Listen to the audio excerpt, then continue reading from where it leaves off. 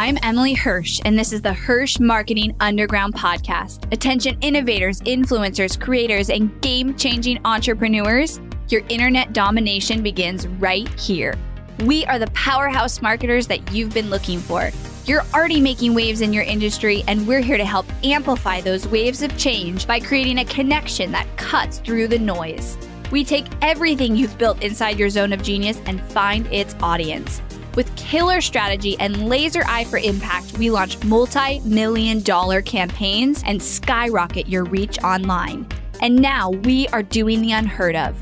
We're unveiling everything we've learned, taking you behind the scenes with the Hirsch marketing team and giving away the secrets to our clients' success. Stay tuned for top converting strategy, ROI reports, and insider knowledge that you won't find anywhere else. You're changing the world, and we're the team to help.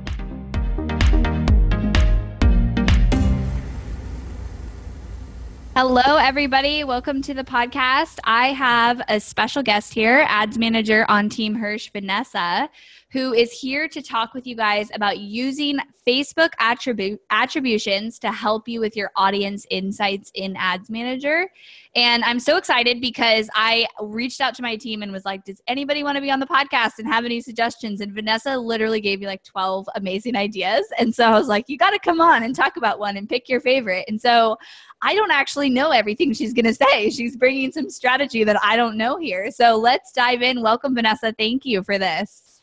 Thanks for having me. I'm excited to be here. Yeah. So let's talk about it. Share what you have to share about Facebook attributions. So attribution in general is when things are applied, actions are applied specifically to an ad. So on Facebook, what that looks like is they have two different windows where they track activities that happen from an interaction with the ad all the way through to when somebody converts. So those two windows are a 1-day view and a 28-day click. So for every 28-day period from the time your ads start delivering, you'll see data populate continually in Ads Manager. And that kind of looks like you'll see people viewing your ads, you'll see them clicking, you'll see them signing up. You can see when somebody likes your page, engages with your post, shares it, all sorts of fun stuff. The cool part about that is that often you might not see a conversion come through right away, but sometimes if you look back over the 28-day period, you'll see all the conversions kind of fall into place. And that usually leaves people wondering where the heck all this data came from. Yeah. And so it's really fun to kind of like track it day to day to see all the numbers change. So for some of my clients, especially who are using purchases, those take a little longer to show up in Facebook because people are a little bit slower to make a purchase. So what I do is I track their purchases day to day, and then I look back over every day that's already happened within the last 28-day window, and I keep track of it and make basically like a scatter plot so that you can see where all those purchases are coming in. And what that helps me do is understand how people are behaving on Facebook. Yeah. So for one client who has a fitness product, and they wind up having basically two groups of people. The people who like see the ad and jump on it right away, and those are my 1-day viewers. And then the other people who are hem and haw over it for a little while, and those are my 28-day clickers. And what that tells us is that those two camps of people, we can actually create content or create ads that appeal to those people to try and speed up the slow guys and to really take advantage of those guys that are acting a little bit faster. Yeah, that is so valuable, and also just goes into like playing that big picture and making sure that you can make decisions fast when you're optimizing ads. There's there's definitely parts that you make fast, but then there's also making sure you look at like a zoomed out version of your data. So obviously we don't have like screen share video, but can you describe like how you would see this in Ads Manager for those listening so they could do it themselves? Like how are you viewing it? What are you pulling up when you look at this in your campaigns? Totally. So to track all the data, I basically take a column on like the x-axis and one on the y, and I put the dates for the whole month. Okay. And then on the first day, say March 1st, I line up my March 1st on the X and March 1st on the Y, and I'll put in how many purchases came in that day or whatever we're converting for. The next day, I'll do the same thing. So I'll line up my 2 dates, March 2nd to March 2nd. I'll put in the days number for there, and then I'll look backwards at March 1st and see if that number's changed. and just keep filling in the data that way. Got it. So you're making your own spreadsheet and then you're going into Facebook and like just changing. Wow. Do you guys see how much work Team Hirsch does? Holy cow. I didn't even know this. So it's really cool to see. Yeah. You're creating a spreadsheet, then you're going day by day in Ads Manager, and then you've got the purchase column selected so that you can see if that pixel fired, like, or is this a direct purchase campaign you're looking at? So for this particular client, they run only direct purchases. We do some nurturing as well, but I'm really concerned with those purchase conversions and really understanding how those people are behaving. Yeah.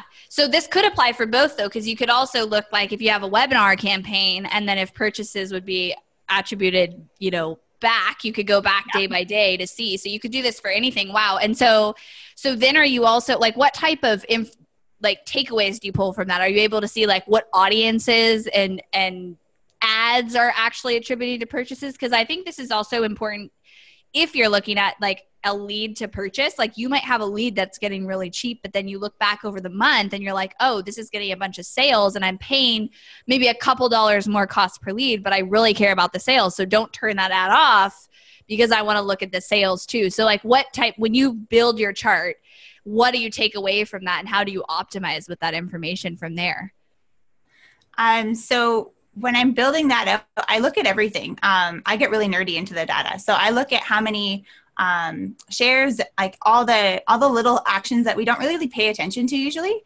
Like in another account, we're running a lead campaign. So I'm paying attention to those leads backwards and forwards, but I'm also looking at the social proof because even though we're not getting a large volume of leads, like this one client that I work with only has like maybe 400 or 500 leads a month, but this social proof on those ads is up to like 600 shares a month and 600 comments and 1,000 reactions, which is crazy. Yeah. And that word of mouth is so powerful. So we can see how those audiences are helping that specific client. With another client, we run lead generation into purchase. So I can tell that on Facebook, the lead campaign brought in so many leads. And then usually what we would expect to see is that we would see purchases coming through the sales ads. But the fun part about attribution data is Facebook goes, okay, I recognize that this one person came in through this lead ad, and then they had a whole bunch of other reactions. They might have visited the website. Maybe they did click on that sales ad. But to prevent duplicate data, Facebook goes, okay, so that within this 28-day period, that one person came in through the lead ad. Within that same set of dates, they also made a purchase. So it'll actually take that purchase and attribute it back to the lead campaign, which confuses the heck out of people because they would expect to see it in the sales. So, right. Yeah. And if you don't, and people make that mistake where they don't go back and look like at the whole month to see how many purchases maybe that initial lead campaign could have brought in. And you're only looking at maybe just your retargeted ad. And then that would give you so much audience insight because you want to see big picture, not only your cost per lead, but then what's happening after with that lead. And that's what this allows you to see is what is the lead doing after they opt in.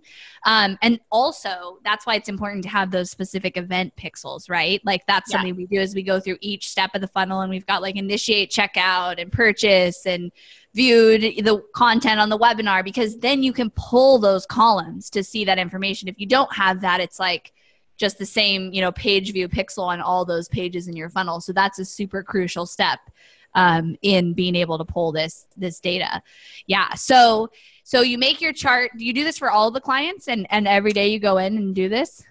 I do it for select clients where we really have to try and really nail down that persona. Yeah. With other clients, I track it in a different way, but the same idea, because their funnels are a little bit more complicated. Yeah. And so does this help you go back and also know what to scale, based on what's working in there? If you can, pull up an ad set that's specifically because I know the client you're talking about in the fitness industry, and that one, it's unlimited budget, scale as long as it's working. So does this help you with the decision on what to scale? Absolutely. Because with there, it's kind of like a fun game of roulette with this specific person, because there's one day where I'm like, well, that ad ran for 4 or 5 days. It spent, we didn't get anything, turn it off. And almost always, as soon as I turn the ad set off, we get sales coming in. Yeah. So I like to look back and go and see what it was about those specific ads and the audiences. And sometimes I'll try the audiences again, or I'll try and replicate the success of a specific ad with other audiences and try and find that really cool mix that converts really well.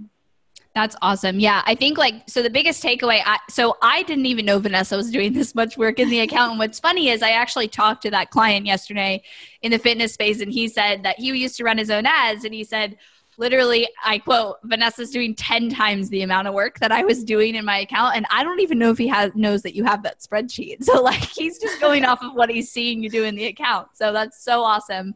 But I think my biggest takeaway here from what you've shared is that you want to look at things so holistically. People will focus in on just, okay, I'm running a lead gen campaign. I'm just going to focus on the cost per lead. And that's what I focus on, when really you want to zoom out and look at, maybe you're talking about the social proof on the ad or the purchases that came with the ad. And then not only look at what's happened in the last 2 days and make decisions, but in the last 28 days and be able to make decisions on that. Because especially as we go more and more, as you know, and I did a previous podcast on this, on the CBO campaigns, that's actually, you start making a little bit slower decisions and you give Facebook a little bit more time to optimize. And so you have to look at everything holistically and from a zoomed out view so that you don't actually sabotage your own ads, which I've seen people do that. They're turn it off too fast or give up on this, or they're only looking at one piece of data. And so they are confused what to do. So those are my takeaways from that. This is so awesome. Is there any last things you want to share about kind of using Facebook attributions? I think just pay attention to how people are behaving, because everybody's audience is different.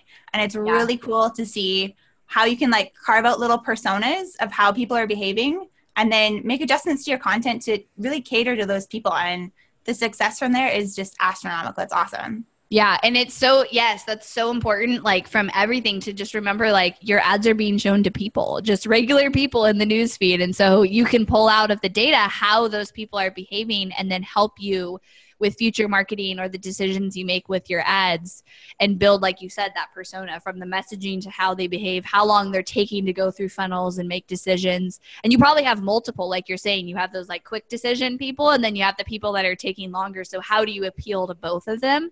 Because there's money there for both of them. That's so awesome.